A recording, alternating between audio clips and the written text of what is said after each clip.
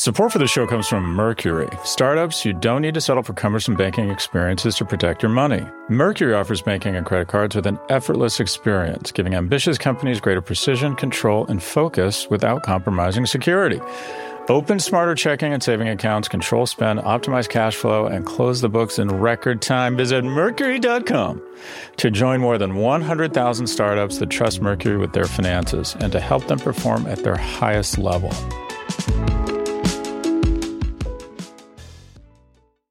Support for Prop G comes from ServiceNow. Seems everyone is talking about AI. The hype's everywhere. It's writing college essays, running earnings reports, and fabricating my voice so well that I'll no longer need to record podcast ads. Just kidding about the last one. But you know what's not a joke? ServiceNow's ability to put AI to work across your business. With their intelligent platform, you can improve customer experiences, help non-coders to code, accelerate your IT team's productivity, and resolve HR cases faster. So work can actually work better for everyone. So stop the hype and start putting AI to work. Go to servicenow.com/GenAI to see why the world works with ServiceNow.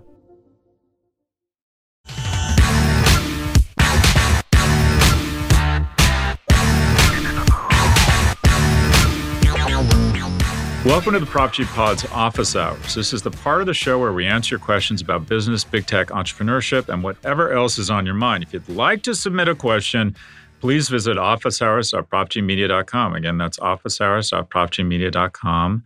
I have not heard these questions yet. First question. Hi, this is Emma coming to you from Washington, D.C. Recently, there have been more technology-enabled healthcare platforms popping up, from offering more personalized services like One Medical to collecting and using information to provide a more data-driven and personalized healthcare plan like Forward. This week, Amazon announced their acquisition of One Medical. I would love to hear your take on Amazon's desire to become a player in healthcare and what that might mean for us as One Medical patients. I made this prediction that Amazon was going to get into healthcare in a big way several years ago. Why? I started with the fact that if you look at Walmart trades at a P of, 12 to 15, meaning it needs to grow kind of high single digits to maintain that price earnings ratio. But when you're Amazon and you're trading at a 50 or 60 or 70 times price earnings multiple, it means the marketplace is saying, we expect you to grow, 15, 20, 25% a year. Otherwise, we're going to take your PE down to where Walmart's is, and your stock's going to get cut by 2/3. So they recognize this. So in order to maintain their stock's trajectory, they have to add approximately $250 billion in top-line revenue over the next 5 years. So that's where I started.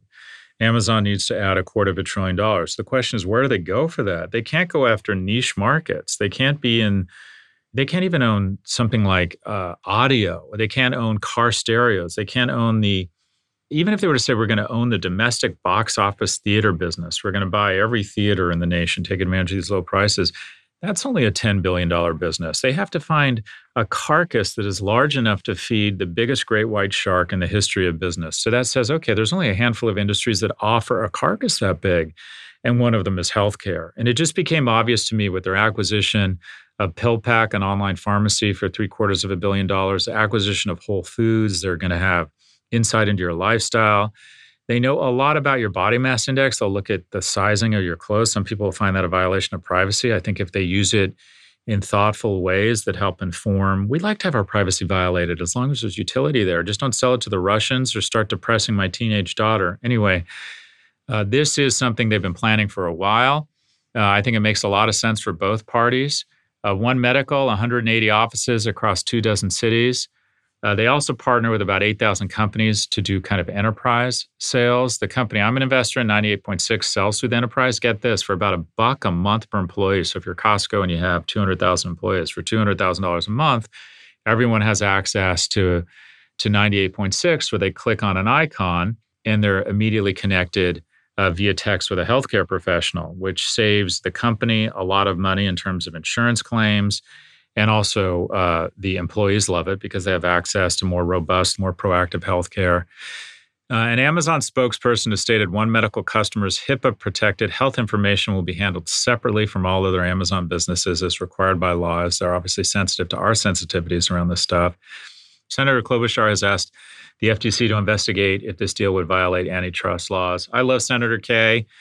I may support her for president. I like people who show up and do the work and are able to establish a voice of moderation and reach across the aisle. And Senator Kaye has accomplished all those things. In addition, if I was just an economic animal and I had skills and certification and kind of had the choice to go into whatever industry I wanted at this point in my life, I would position myself squarely in between the intersection of technology and healthcare. I think it's going to be just as the intersection of technology and retail created trillions of dollars in shareholder value or leaked trillions of dollars from one sector, the old economy retail, to the new sector, specifically Amazon and other players and Shopify. You're going to see the same type of transfer of wealth from the old line healthcare companies to the new innovators. What would be really interesting, and I think we're going to do this for No Mercy, No Malice, if you look at the biggest retailers from 20 years ago, I think 8 out of 10 of them are no longer in the top 10. I think Home Depot and Walmart are still in the top 10, but the rest are new players. Healthcare is fat and happy and feels, smells, and looks a lot like retail 20 years ago. So this is super exciting. I'm excited about it, and apologize for being redundant, but appreciate the question from Emma in Washington, D.C. Next question. Hi, Scott. I come to you with a question on leadership and teamwork today. In your latest episode of Pivot, you mentioned in the context of working with powerful people that, quote unquote, the smart ones surround themselves with competence and people who push back. From my experience, sometimes people who push back or bring a different perspective to that of the leader are perceived as a problem child or troublemakers. On the same vein, managers who work with people who push back or people who bring a different demeanor to their own struggle with balancing the time and effort required to manage the pushback with getting things done. My question to you is twofold. Is there a way employees can push back without coming off as a troublemaker? And how can managers allow room for this pushback and diversity in perspectives while still getting things done and creating alignment within a team? Thank you for all that you do and teach us, Scott. It's among the best parts of my day when a new episode of your podcast drops. Hope you're well. Thank you, Vaishnavi from Hong Kong, now in New York City. Thanks for the kind words. So I think that good leaders do appreciate feedback. They recognize pretty early on that groupthink or everyone barking up the same tree makes everyone stupid and leads to bad decisions. I can tell you as someone who has a big ego and is a bit of a narcissist that oftentimes when someone really pushes back on me really hard, I do get a little bit emotional and angry and offended. But that dissipates, and I realize it's important. Now, there's some elegance and EQ required here, and that is you don't want to be that guy or gal that's constantly kind of in the business of gotcha and pushing back on everything. I think you want to pick your punches. Ideally, you have the kind of environment where people ask you for your opinion. What do we think about this? But I think a lot of it is just the context and the tone. Have we considered, but what have you thought about what happens if this happens? Take a sense of ownership in the decision. Are we worried that if we open too many stores and it looks like commercial retail rents are at a cyclical high, are we worried that we're entering into long-term obligations that may come back to haunt us because we have to do 10-year leases?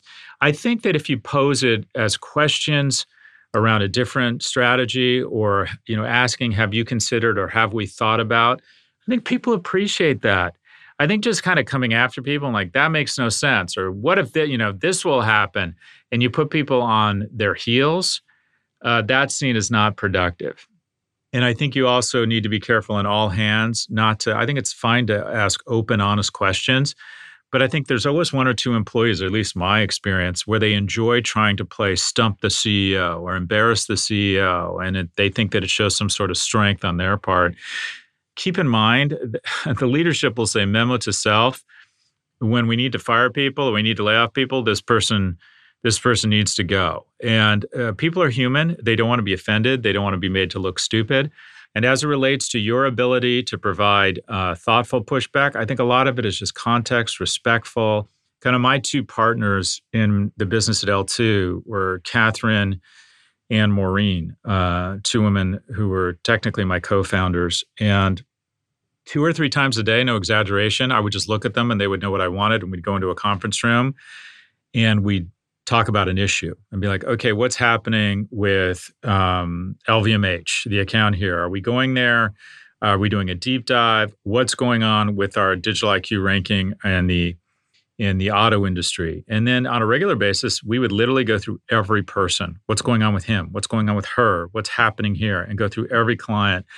And I liked getting in a room and just talking things out. I do believe that greatness is in the agency of others, and it helps to articulate what you're thinking, have people respond in a respectful, thoughtful, interactive manner. They can push back, they can argue. It should never get personal.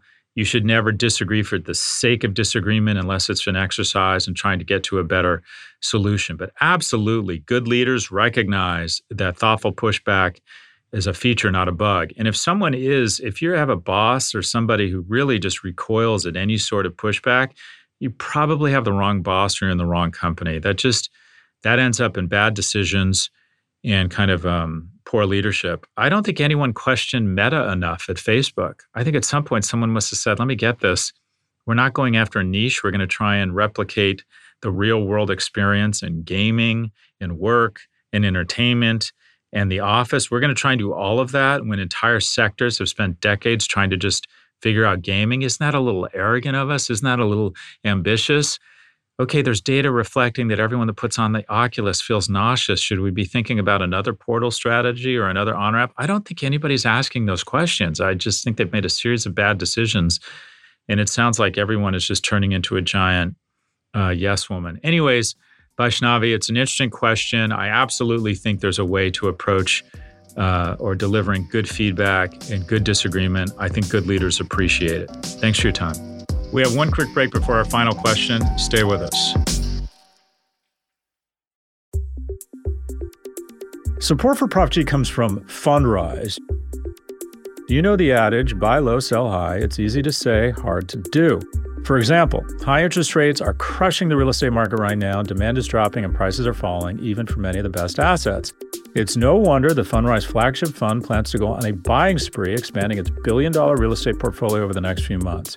You can add the Fundrise flagship fund to your portfolio in just minutes and with as little as $10 by visiting fundrise.com/propg. Carefully consider the investment objectives, risks, charges, and expenses of the Fundrise flagship fund before investing. This and other information can be found in the fund's prospectus at fundrise.com/flagship. This is a paid advertisement.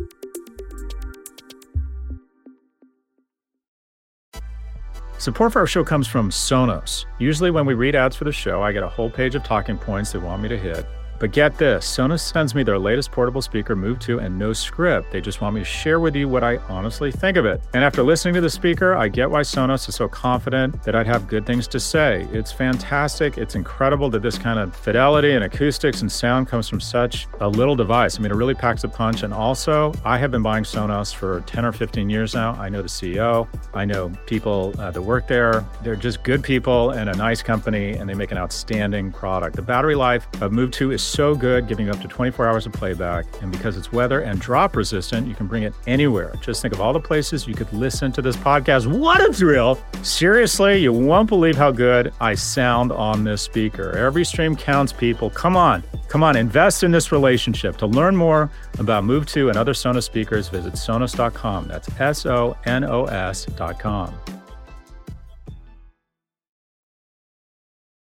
Welcome back. Question number 3.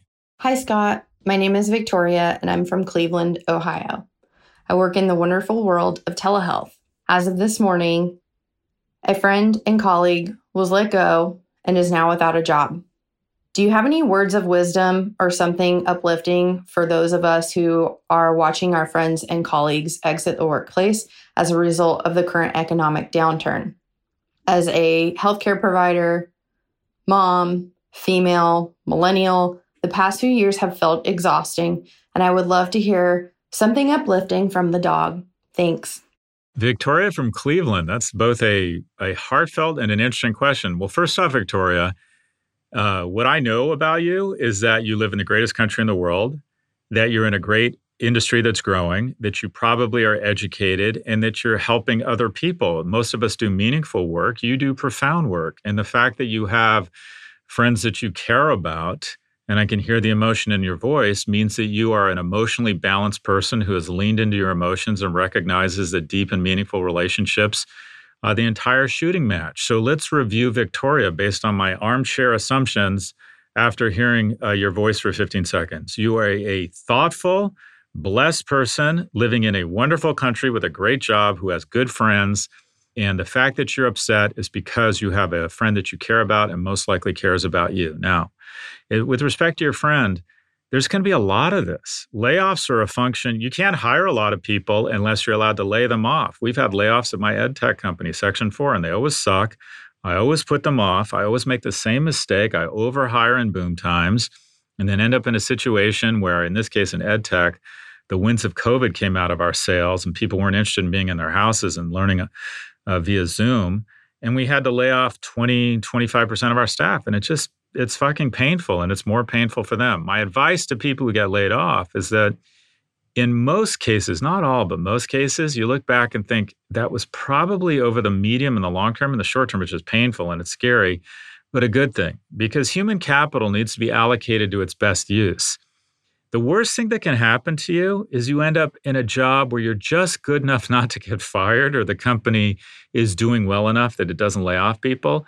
And you end up just kind of going sideways. You don't advance that fast, but it's not bad enough that you leave. And you look up from your desk and it's 20 years later and you've done fine, but you haven't had the career that you'd hoped. That's the worst thing that can happen. The best thing is success. The next best thing is to fail fast. The worst of professional experiences I haven't been being fired. It's hanging in for 10 years at a place, i.e. red envelope, and then having it fail. Also, the advice I would give your friend who's been laid off is don't bring your full self to work. This wasn't about you. This was about a company. This was about an economy. 2/3 of the time when people get laid off or fired, it's not about them. It's about things that are outside of their control. She's likely going to find another job. Unemployment is at record lows. She's going to be just fine. And what a wonderful benefit of all of this. It sounds like she made a great friend. You sound like someone who is exactly where you should be. You're in healthcare. I can just tell by your voice that you're empathetic and a caring person. We in healthcare are fortunate to have you. Victoria from Cleveland. I'm sorry I wasn't more uplifting. Cleveland, what is that? Rock and Roll Hall of Fame? Seems like a great place to raise a family. Anyways, I get the sense you're living a nice life and that you deserve it. Thanks, Victoria. That's all for this episode. Again, if you'd like to submit a question, please submit a voice recording by visiting officehours.propgmedia.com.